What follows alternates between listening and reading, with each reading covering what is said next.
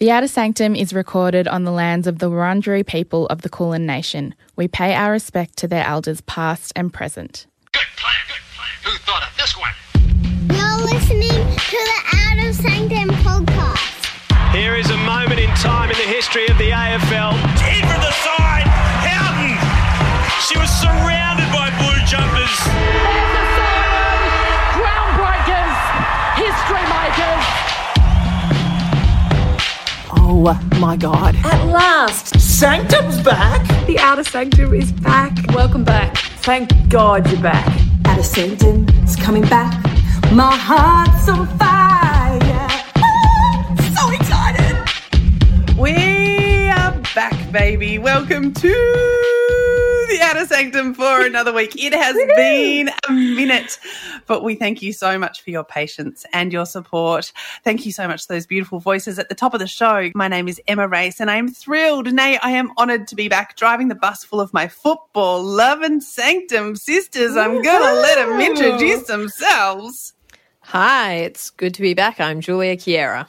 Woo. Hi, it's great to be back. I'm Kate Sear.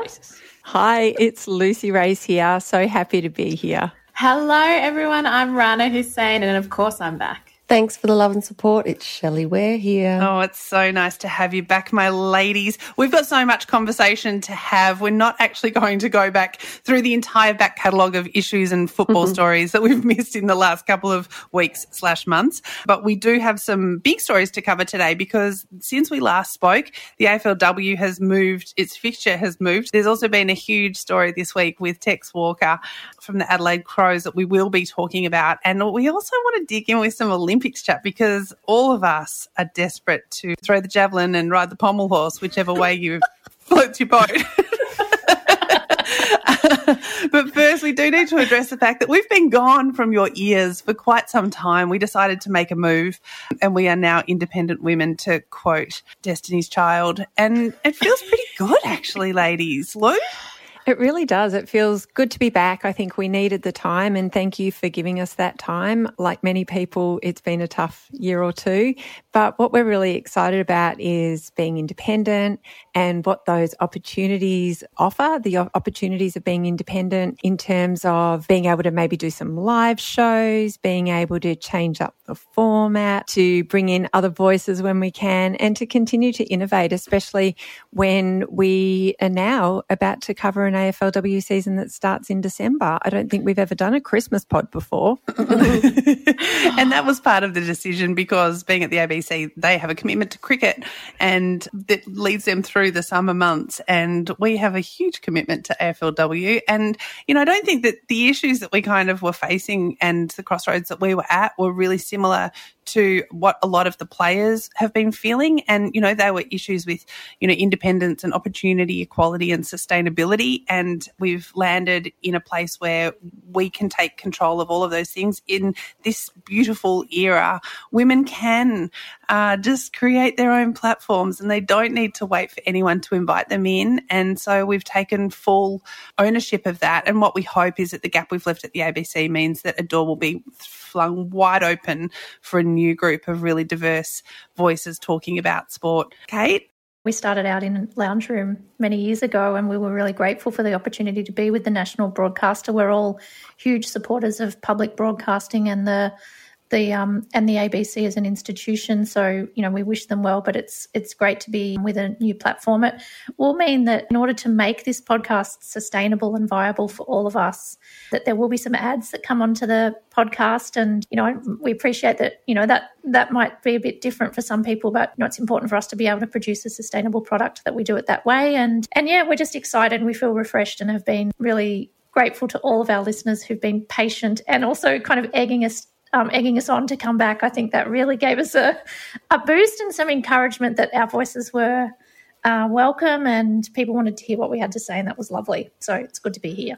So the plan going forward is that you will receive in your ears every Wednesday a melee edition of the podcast, which will be, you know, all the best bits of us talking about the issues of the week. And then on the Friday, you'll receive another Sanctum episode, and this one oh, this is the baby of the Sanctum. This is the 10 of us got together and we birthed a little podcast which is going to be called the Sanctum Fifth Quarter. I can see people driving in their cars and punching the air and high-fiving their dog because the fifth quarter has there's just a lot of goodwill for the fifth quarter out there. It might be an episode where we're speaking to a coach, or we might be talking about a book that's come out. It will be various things, but it'll be in conversation with the Outer Sanctum. Lucy? We do promise that we're not going to sing. We promise that we will not. Speak for yourself. Never signed up for that. Well, we're not going to return to the fifth quarter openers that we did through last year.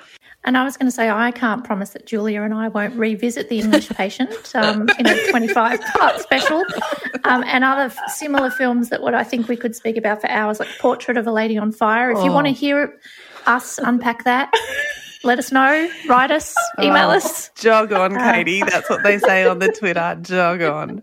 All right. Are we ready to roll up our sleeves and melee, ladies? Gosh, it has actually been more than a minute. Okay, since we last potted, the AFLW fixture has moved to the start of November 2021. The person that I most want to hear from is Ms. Julia Chiara. How do you feel about this schedule move and this fixture, JC?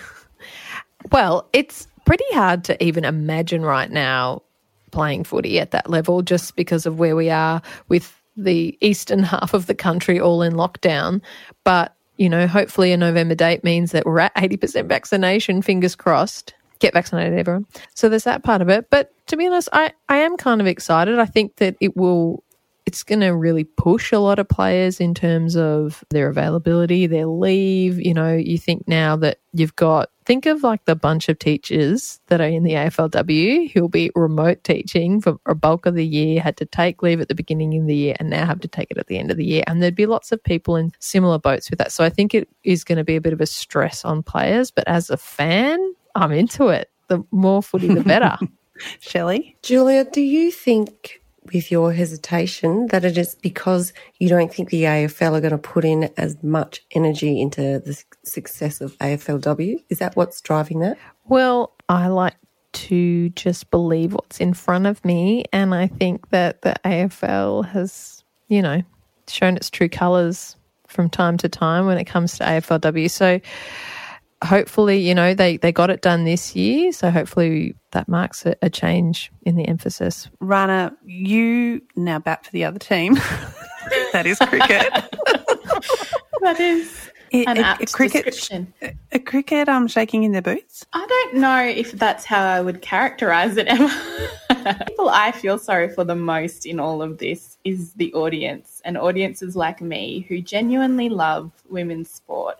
And cricket for a very long time has meant women's cricket as much as it's meant men's cricket, and the AFLW will now go up in direct competition with women's cricket, and that is just a heartbreaker for me because this is going to stretch sports media, it's going to stretch audiences and pit women against women yet again, and I don't know that I love that. I did some research because we got a question on the socials about how the players were feeling about it.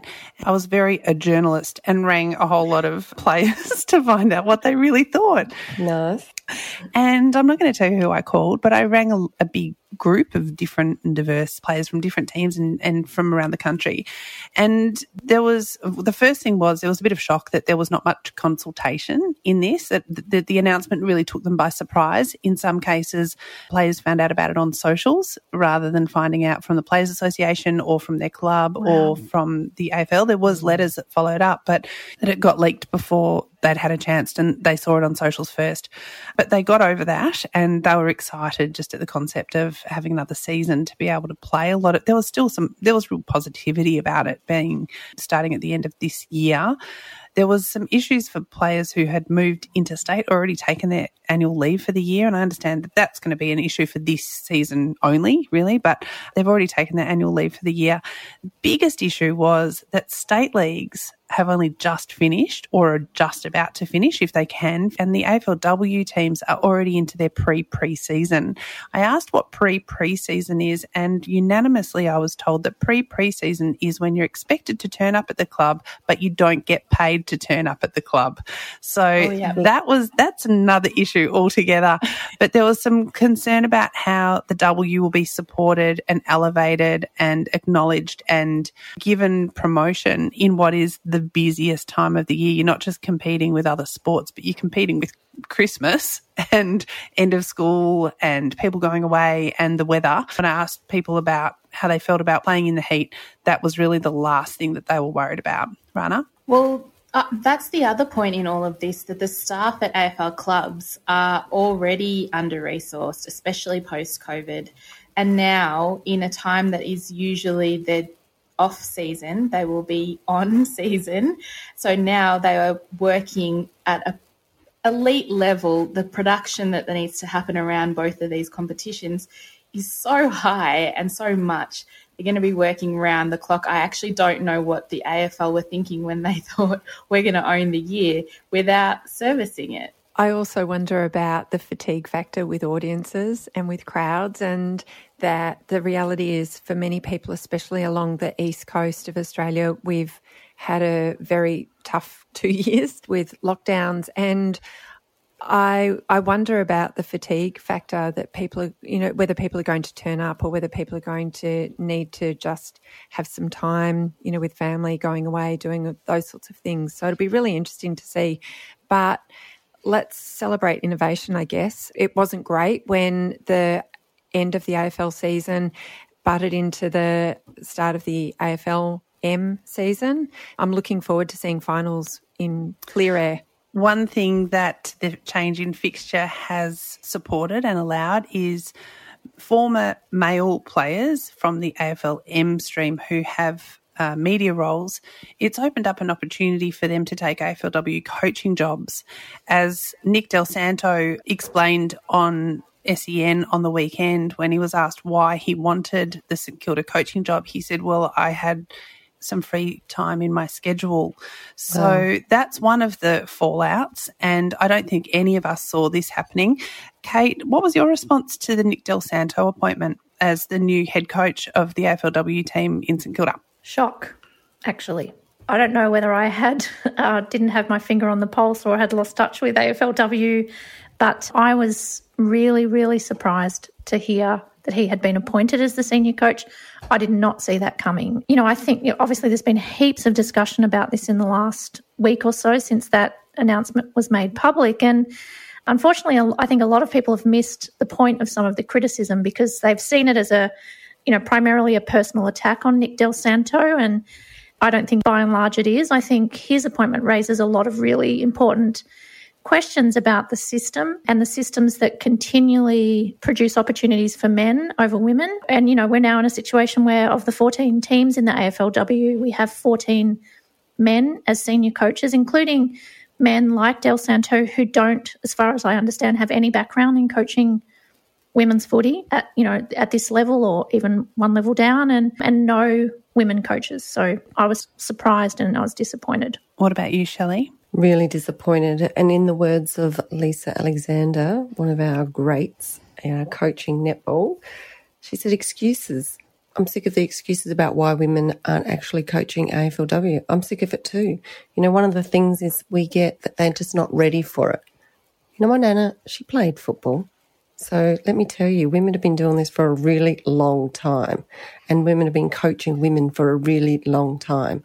So this whole they're not ready rings true to why Aboriginal people aren't actually drafted with, they're just not fit enough. It's all balderdash. I can say that stuff now. So it really is exhausting. And I think the excuses for women and the fact that, we got a man who has no connection to this whole entire arena is really disappointing. Lucy? I think that's for me as well. I think the fact that we know that there are talented women and men who have experience in coaching women's football, and for one of those people not to get the job, I think is the thing that really raises our eyebrows. I'm really interested to hear from Julia. A lot of the criticism has been around you just need to wait. What do you think the problem is, Julia? I think there's lots of problems. I think so. The appointment of Nick Del Santo for me raises two main things. One of them is if you listen to his interview on SEN, and I'm sure he is a lovely guy and he sounds super passionate and enthusiastic about the coaching position. But in that interview, he says that, you know, he barely watched any AFLW until a couple of months ago when he was applying for this. He doesn't know many of the players.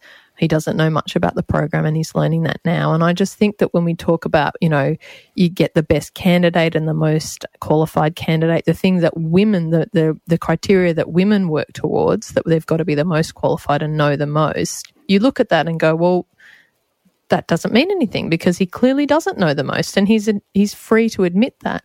And he's free to admit that because he is an AFLM player who's played a lot of games, and that means more. It just means more in that world and in that decision-making process. The other part of it is I feel like we hear from clubs that women players say that they don't specifically want a woman coach, that they just want the best person, the best candidate, and that we also hear that sometimes players say that they would like a male coach. I'd like to see a study on that, but anyway, that's the feedback that we get sometimes. And what I'd say to that is that AFLW players are seeking legitimacy. They're seeking a feeling that what they do is legitimate, and that when you get someone of Nick Del Santo's stature investing in the program and bringing all that cachet that's associated with him to their program, they suddenly feel that. They suddenly feel like all the barbs that they get on social media, all the negative feedback about the fact that they're women in a male-dominated environment, they can suddenly point to go, but hang on, this guy, he's a legend of yours, and look, he's investing in us. So there is that little part of it. I hate that part of it. I think it's so cynical. I think it's misogynist. But I think it's really true and it's there.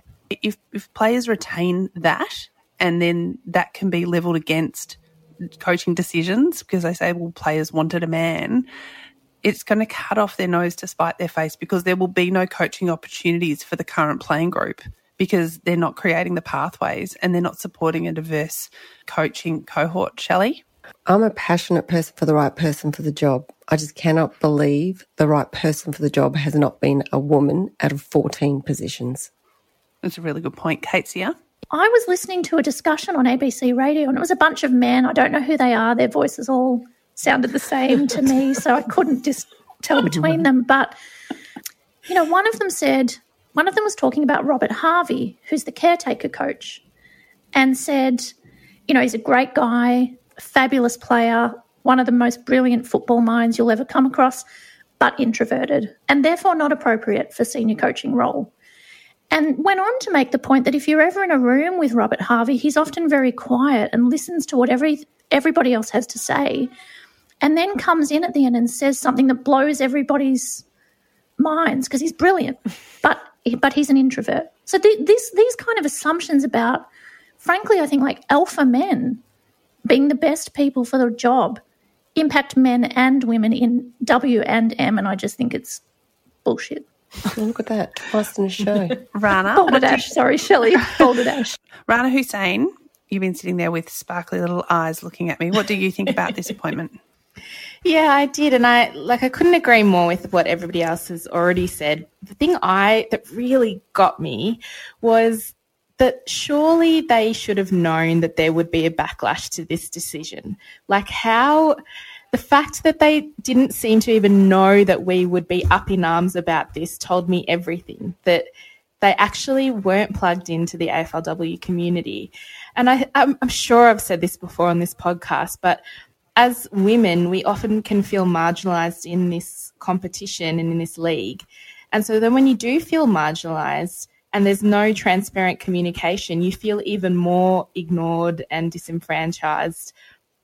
And that whole concept of inside the four walls for communities who are marginalised doesn't really track. We actually need the transparency. And what I haven't heard yet is really ultimately why they did choose Nick Del Santo. I reckon that this appointment has taken the AFL by surprise.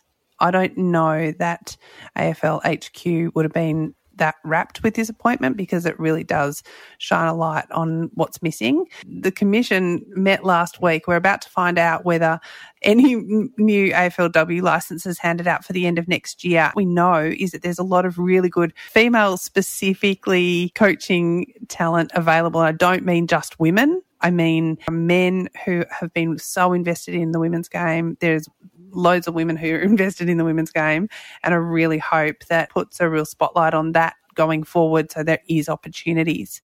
All right, we're going to take a quick break and then we're going to talk about the biggest news story of the week.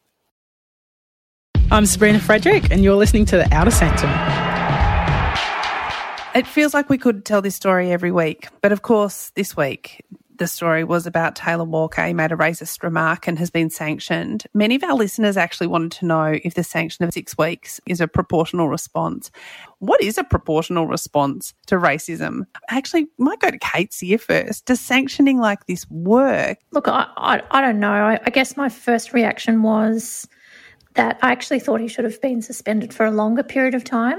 And the reason for that is, I guess it depends on what you think works, whether you're trying to deter, re-educate, sanction, punish Taylor Walker as an individual, or to send a strong message to other players and people in and around the game, or both. And for me, I mean, I think it's important that Taylor Walker take responsibility for what he said and that he account for that. But I think the much bigger and more important point to be made is that everybody associated with the game, including fans, perhaps fans most of all, get a really clear and strong message. And I think sometimes the only way that can be done is through, or the main way that it can be done is through a sanction of that kind. Shelley, you are always called on and relied on to have this conversation, and it's really brave and it takes its toll, and we are so grateful for you to lead us at this time, which you always do. But sanctions v. education, where do you sit on what should happen next? So I'm a little bit of three things. So education has been a massive part of my push throughout my whole life. Being a teacher and education I find really, really valid and important. In recent years, I've found that we need to have consequences because education wasn't working alone, and that, you know, this whole push of education is going to solve the problem wasn't quite working as it should have. You know, and I remember my university days when we had to do some kind of psychological test, and it was about, why do you not speed? And everyone said, because we'll get caught. And then they said, you know, the real reason should be so you don't actually hurt somebody. And, you know, that's always just stayed with me.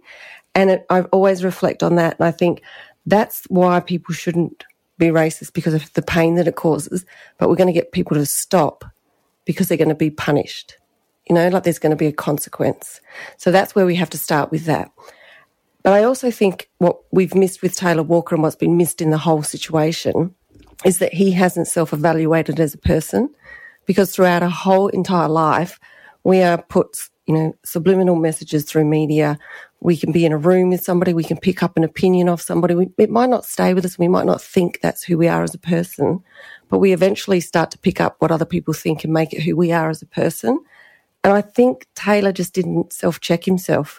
He has these things that are going through different people in his life, people that have been a part of who he is growing up as a child, a teacher, friends, families, all of those things. He wasn't listening to what was happening in his innermost thoughts, and he didn't self-check. He's had more education, and I think that's been a really valid thing. I did speak to 7 outlets, media outlets. Every single one of them said, he's had 15 years, Shelley, this isn't good enough. And that's the change that I loved. I loved that our media actually were saying, hang on, what is going on here? This is actually ridiculous. This man has sat in a room, had lived experience in the room with him, and hasn't made a change. He didn't self-check. The education piece really worried me when I saw in the video him saying that he was going to be leaning on Robbie for his education going forward. Is that okay for me to think that? Yeah, I don't want to be the one that helps him through this at the moment. It's up to him. Right now, we actually just need time. And the smartest thing he said was that he's going to give the club time. He's going to give those players time to heal. Because those players and their families, I can tell you, they don't want their children around him. And let's face it, they might be adults to us, but they're still their children. So they need time too. So that's probably been the smartest thing that he said in that area of healing. We're not quite ready for you to actually to lead that way. And I certainly don't want to see what a lot of people are saying on social media is that he needs to go to remote communities. That's not what will change this. This isn't what will change his thought. Please stop thinking about Aboriginal people as the people that are going to be the ones to change this. It's up to you. How did the video land with you, Rana? It was really interesting. When I first saw it, my first reaction was cringe. It felt cringy to me, and I felt uncomfortable and asked myself, what on earth is Robbie Young doing in that video? This should be Taylor Walker's moment to stand front and centre and say, I got it wrong and I need to learn. And then I've listened to other people's reactions and I realised it was just many and varied, even in our own chat group. Some of us felt like this would be useful for others. Some people felt like, it wasn't hitting the mark. I'm still not sure where I sit on this, because I think for some people it was a really powerful thing to watch someone say, front up, say I got it wrong and I need to do better. For some people that really hit home. For others, it was so confusing to see Robbie Young be the person to have to help him along through it. So my answer is I don't know. I still don't know how I feel about this. The issue I have is that the ripple effects of this are huge. There are people of colour who work in the AFL industry. There are people of colour watching this unfold who just live through their own experiences all over again and feel frustrated all over again. And for me, what didn't help was the talking about it around it, the dissection of the issue by sports media mostly, and without really centering people of colour and their experiences in the conversation, or acknowledging even that there were panels that talked about the issue and didn't acknowledge once, well, there actually aren't any people of colour on this panel right now to bring a lived experience, so we are lacking in this conversation. All of that actually added to my distress in this moment and made me feel really frustrated. And again, it was Shelley Ware fronting up, or Tony Armstrong fronting up. And now that social issues are intersecting with sport in a big way, if I were an editor or a producer in a sports media room, I'd be thinking, what are the capabilities of my people and can they handle this subject matter? And I'd be looking at, the people that I hire long and hard. Sorry, that was a bit ranty, but I am quite frustrated by the way this unfolded, and that it felt like a lot of talk and not a lot of action. We talk about things around the issue rather than actually checking on the victim, checking on all of the victims, all of the fallout, and it all becomes about the other noise. Lucy, did you observe that too? I do, and I think the big elephant in the room is that we are actually still living in a racist society, and many of our institutions and organisations have, if not racist structures, have unconscious biases that, we live in a colonised country that still doesn't tell the truth about our history. And from that lack of truth-telling means that we're always kind of faffing around at the edges and not ever really saying what's real. It's a much bigger issue than AFL.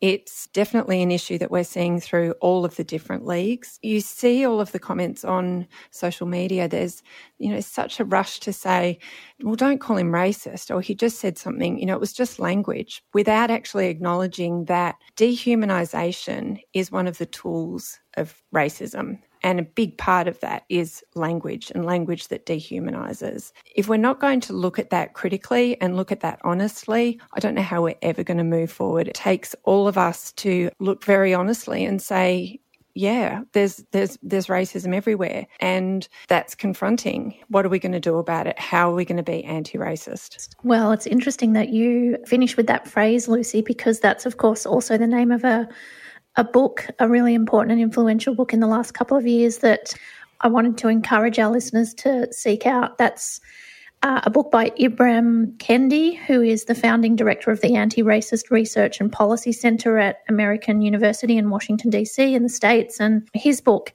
How to Be an Anti-Racist, explores some of these issues, and I think it's so directly relevant to the Taylor Walker situation. I think in the last week, I feel that the debate has, and it happens so often when incidents like this happen, it narrows significantly, and the whole discussion becomes about the intention and character and motivation of the individual who made the racist utterance, and I think we can think back to so many incidents of racism in our sport, the booing of Adam Goodes, the question is always about the intention of the individuals, and then it just becomes a discussion about character.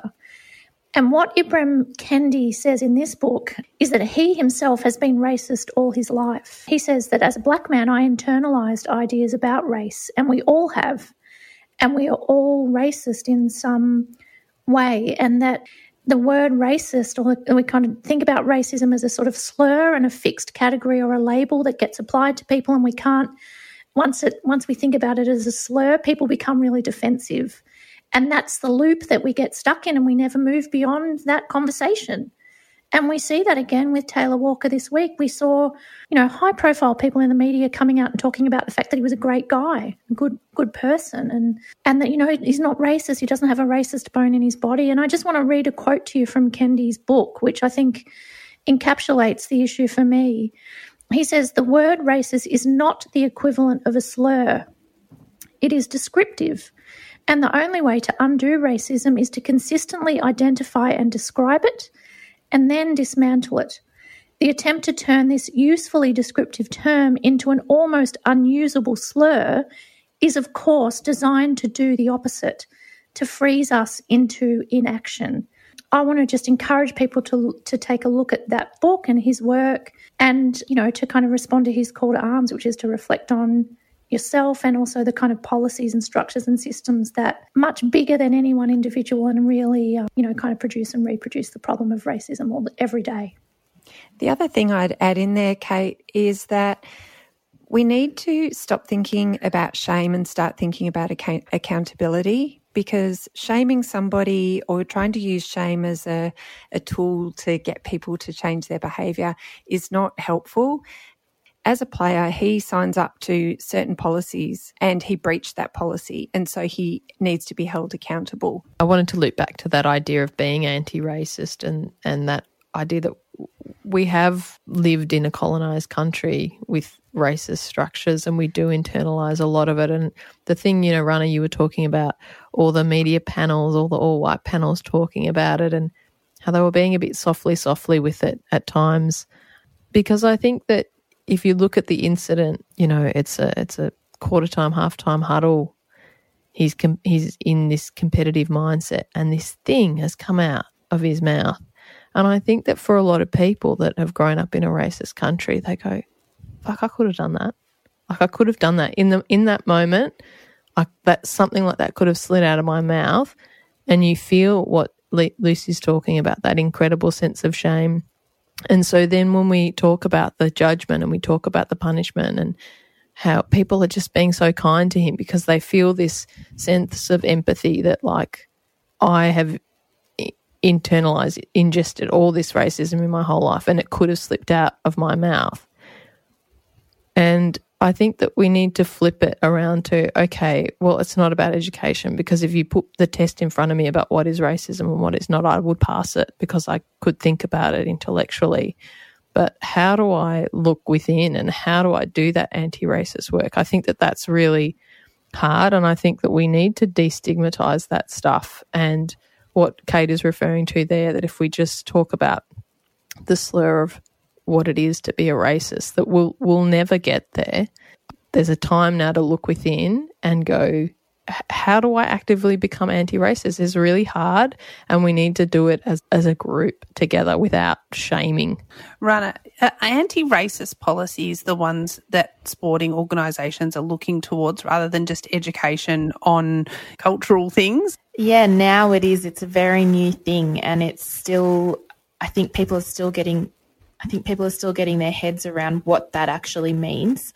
But I think one thing to keep in mind here is that there really won't be that day, as much as we'd like to say there will be and think there will be. how do you make the world entirely safe for everyone? You know, as a pursuit, sometimes I think that's too lofty a goal. What we can do is make safer contexts for everybody and create the plans and the processes and the policies that create safer environments. That's what people now are looking at. So when there is an incident of discrimination, what is the process, and does the process itself do harm, or does it serve to actually provide a case for healing? Shelley? That's one of the call to actions that I've been fighting for, Rana, on my socials and in all sorts of places for the last few weeks.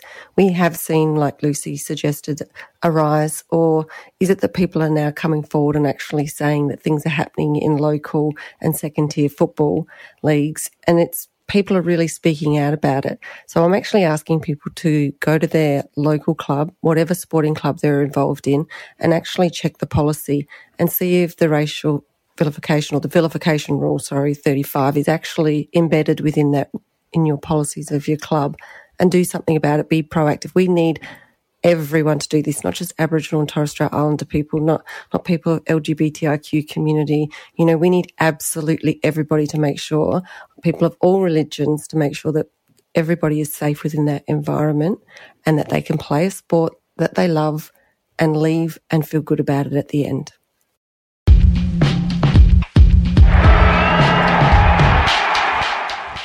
Now, we promised bra burning in season 6 of the pod. I can feel my bra heating up. But what is bra burning? It was a job for Googling with Felicity to find out. Googling with Felicity. On the afternoon of September 7, 1968, about 100 women gathered on the Atlantic City boardwalk to protest the running of the Miss America pageant. As part of their protest, they brought a bin, which they labelled the Freedom Trash Can, and they encouraged the crowd to fill the bin with what they described as instruments of female torture. Symbolically, they began to throw in items such as girdles, fry pans, cleaning products, high-heeled shoes, and magazines such as Playboy and Cosmopolitan. At some point, a young woman performed that well-practiced end-of-the-day movement of removing her bra via her sleeve, stepped forward and added it to the bin. 2 days after the protest, writer Harriet Van Horn wrote in her newspaper column that there'd been a bonfire in the Freedom Trash Can. Her column read, "With screams of delight, they consigned to the flames such shackling, demeaning items as girdles, bras, high-heeled slippers, hair curlers and false eyelashes." Her version of events was picked up and further elaborated on by journalist Art Bushwald in his nationally syndicated column, who went on to write that the final and most tragic part of the protest took place when several of the women publicly burned their brassieres. But the problem is, however, this simply didn't happen. The notion that on this day bras had been set ablaze in flamboyant protest became a misleading legacy of the event, and an image promoted and spread by 2 journalists who weren't there. The largely male-dominated media ran with this narrative though, but they reworked the story of bra burning into a method of portraying the women's movement as ridiculous and obsessed with trivialities. The symbolic act of tossing those clothes into the trash can was meant as a serious critique of the modern beauty culture, of valuing women for their looks instead of their whole self. Going braless felt like a revolutionary act, where being comfortable was more important than meeting social expectations. But when the largely male legislature and media centred the theme of the women's movement around the concept of the bra, it minimised the effect of the original protest and, in time, the women's movement as a whole. It provided distraction from the larger issues at hand, like equal pay, childcare and reproductive rights, proving that it was simply too much to ask the commentators of the day to take these issues seriously when there were jokes to be made about boobies. Googling. Our little sister Googling is back with boobies. The Olympics was absolutely stunning. I have to admit I was terrified going in, thinking, is this the right thing to do? And I enjoyed every single morsel of it for 2 weeks. And the highlight for me was the group chat, the conversations that we shared, and it bonded us. If we were 10 countries, we left as best friends and allies forever. It was just a stunning display of humanity, and in it, the group chat? everything. The group chat was the missing ring in the Olympic rings. Catesy, you enjoyed it so much. It was embarrassing. What was your highlight? I know, I loved it. I was the same as you, Em. I was actually really sceptical, and I felt like the Olympics was over for me, and then it got going and I didn't move off the couch for 2 weeks. So much so that I've now put my back out. But look, there were so many highlights, but for me it was the men's high jump. Italy's Gianmarco Tamberi and Qatar's Mutaz Bashim both jumped 2 metres 39, which incidentally I betted in the 1968 Mexico Olympics. Altitude was a factor there, but nevertheless, they were given the option to go to a jump off or to share the gold medal, and lots of people criticised it as a weak decision and as the easy way out. But I think in sport, so often, there's just the complete emphasis on dominating your opponent and being the sole winner. And I think especially for men who play sport, there's a real big dick energy that goes around. And I loved that they decided to share the gold. I thought it was actually quite a strong and bold decision. And it was just, I know that Shelley and Rana and I were awake on the group chat going absolutely berserk when they did it. It was really moving. I loved it. I think it's the ultimate big dick decision. Yeah. I do too. Share it. 2 eggplants are better than one. Yeah. I thought it was gorgeous. I loved it. Was that your highlight as well, Shelley, or did you have a different one? It was certainly one of mine, and Kate took that very early in the game of our planning, so I had to go with another. But I loved there were too many actually to choose from, but one of my other favourites was the basketball, where our men's team won the bronze, and Paddy Mills just shone like the absolute superstar he is. And at the end, I loved how he talked about past players and how they were part of them moving forward in the present and then forward as a team. And then I loved Andrew Gaze talking about him being a part of the DNA. And I think whoever was left on that group chat, we were hysterically crying. Like everything about that moment was just pure tears. And, your beautiful husband, Emma, he just led that conversation so well I could cry about it now, thinking about how Andrew was able to express himself so beautifully and openly. We need to see more of that. Yeah, it was quite the moment from the two Andrews. 2 Andrews is too many Andrews on a TV show. Can I just say that? Give me a runner. Lucy, what was your highlight? My highlight, specifically the women's park final, and my takeaway from that is that the youth are okay. So out of the medal winners, they were 19, 12 and 13. That just blew my mind.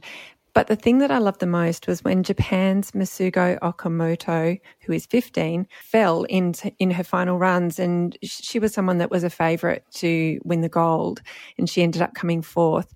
When she fell and then climbed up out of the bowl, all of the other competitors just went and wrapped her in their arms and then lofted her up onto their shoulders. And I thought it was such a display of supportive, caring, sporting behaviour, and I just loved it. So for me, that whole competition epitomised innovation and youth, athletic excellence, but also supportive sporting behaviour. The other thing, if I can just jump in with one other little highlight, is the fact that we saw the Matildas smash the TV ratings for women's sport with 2.32 million viewers tuning in for the semi-final.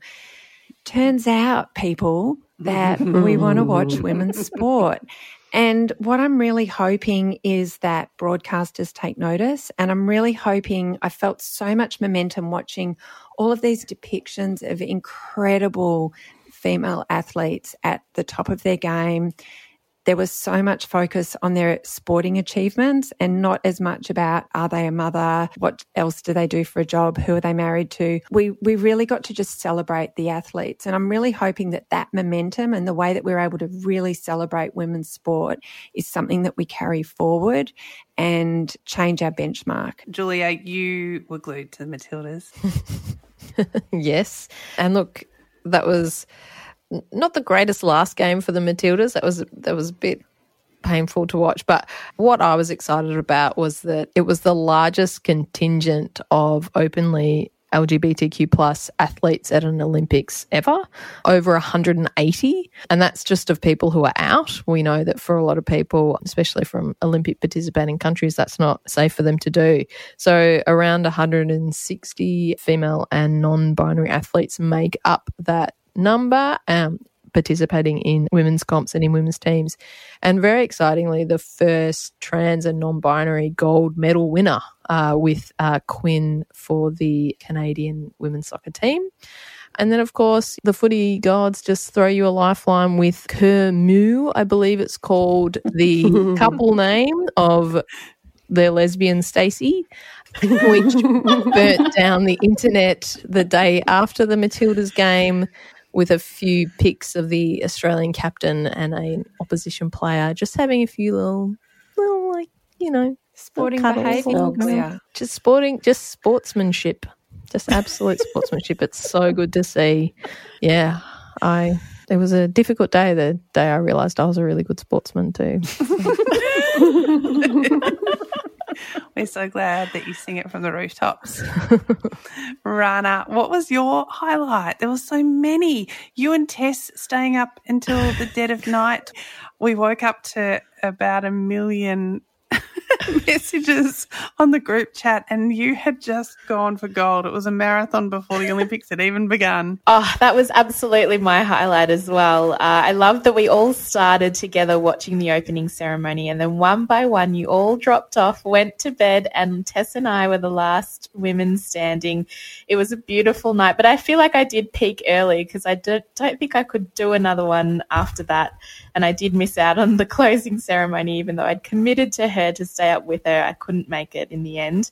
But my other highlight, I have to say, was Peter Bol and Morgan Mitchell, who didn't get the accolades. She didn't make it past her heat. But there were two people of colour in that athletics team running for Australia who we just haven't heard about before. And they've been around for a long, long time. They're amazing athletes. But Peter Bol stole our hearts, and I'm just so glad that him and his family got that airtime and we got to celebrate him. It's so true. It was such a beautiful moment. It was so fun to watch. My highlights were Cedric yelling. It's such a beautiful meme, yelling all of the encouragement in the world. The High Jump Diaries, which is a movie I can't wait to watch. I just actually loved diarising after every jump. I was like, oh, that is next level, and I love getting inside people's minds like that. Ariane shitting the Americans really made me so happy. But I think my number one was Simone Biles. So good, we don't know what to do with her. And the fact that she has the intestinal fortitude to be able to own her truth. And I actually feel like she gave us all the sport-loving public, a real lesson in how hard it is. But when you see Simone Biles say, I've got the twisties, it really meant something. And it really meant something to me. I've had my own mental health issues about driving over bridges. And I know it sounds probably bananas to lots of people, but to hear her say that she couldn't do certain twists, I was like, there's moments where I have to pull over and I can't drive over a body of water or over a freeway. And I don't know, I felt like she was kind of sticking up for people who have all sorts of things going through their head that they don't expect. And I think that in the modern era, I felt like this Olympics, people were really owning their truth. And whether it was knitting a cardigan in the stands or whether it was taking a knee anyway or showing the person that you loved at the end of a game, I just felt like there was moments in that of course are so key to the sanctum and so key to why this matters to us. And I felt like we saw that on a global stage, and it made me so extraordinarily exhilarated. The important thing to note is that we're just at half time because the Paralympics is just around the corner and we get to do it all over again. And also we're in lockdown, so it's brilliant. It couldn't have worked better. Kate, see, you formulated a new measurement of time over the Olympics and it's just too ridiculous for us not to launch. Yeah. So I have to give the background, which is that Anthony Scaramucci, one of the many press secretaries in Trump's administration back in the day, and he served for just 11 days.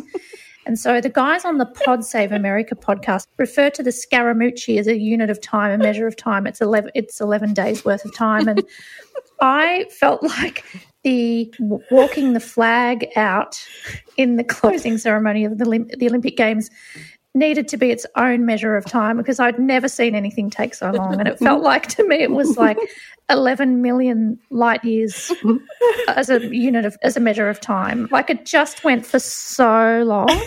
I must admit that I was really tired by that stage, because I'd put in 17 straight days of Olympics watching, but I just felt it needed to be a bit more snappy. But anyway, that's the measure. In an ironic kind of rom-com twist, I think that this episode of the podcast has gone True. for at least 2 Scaramuccis.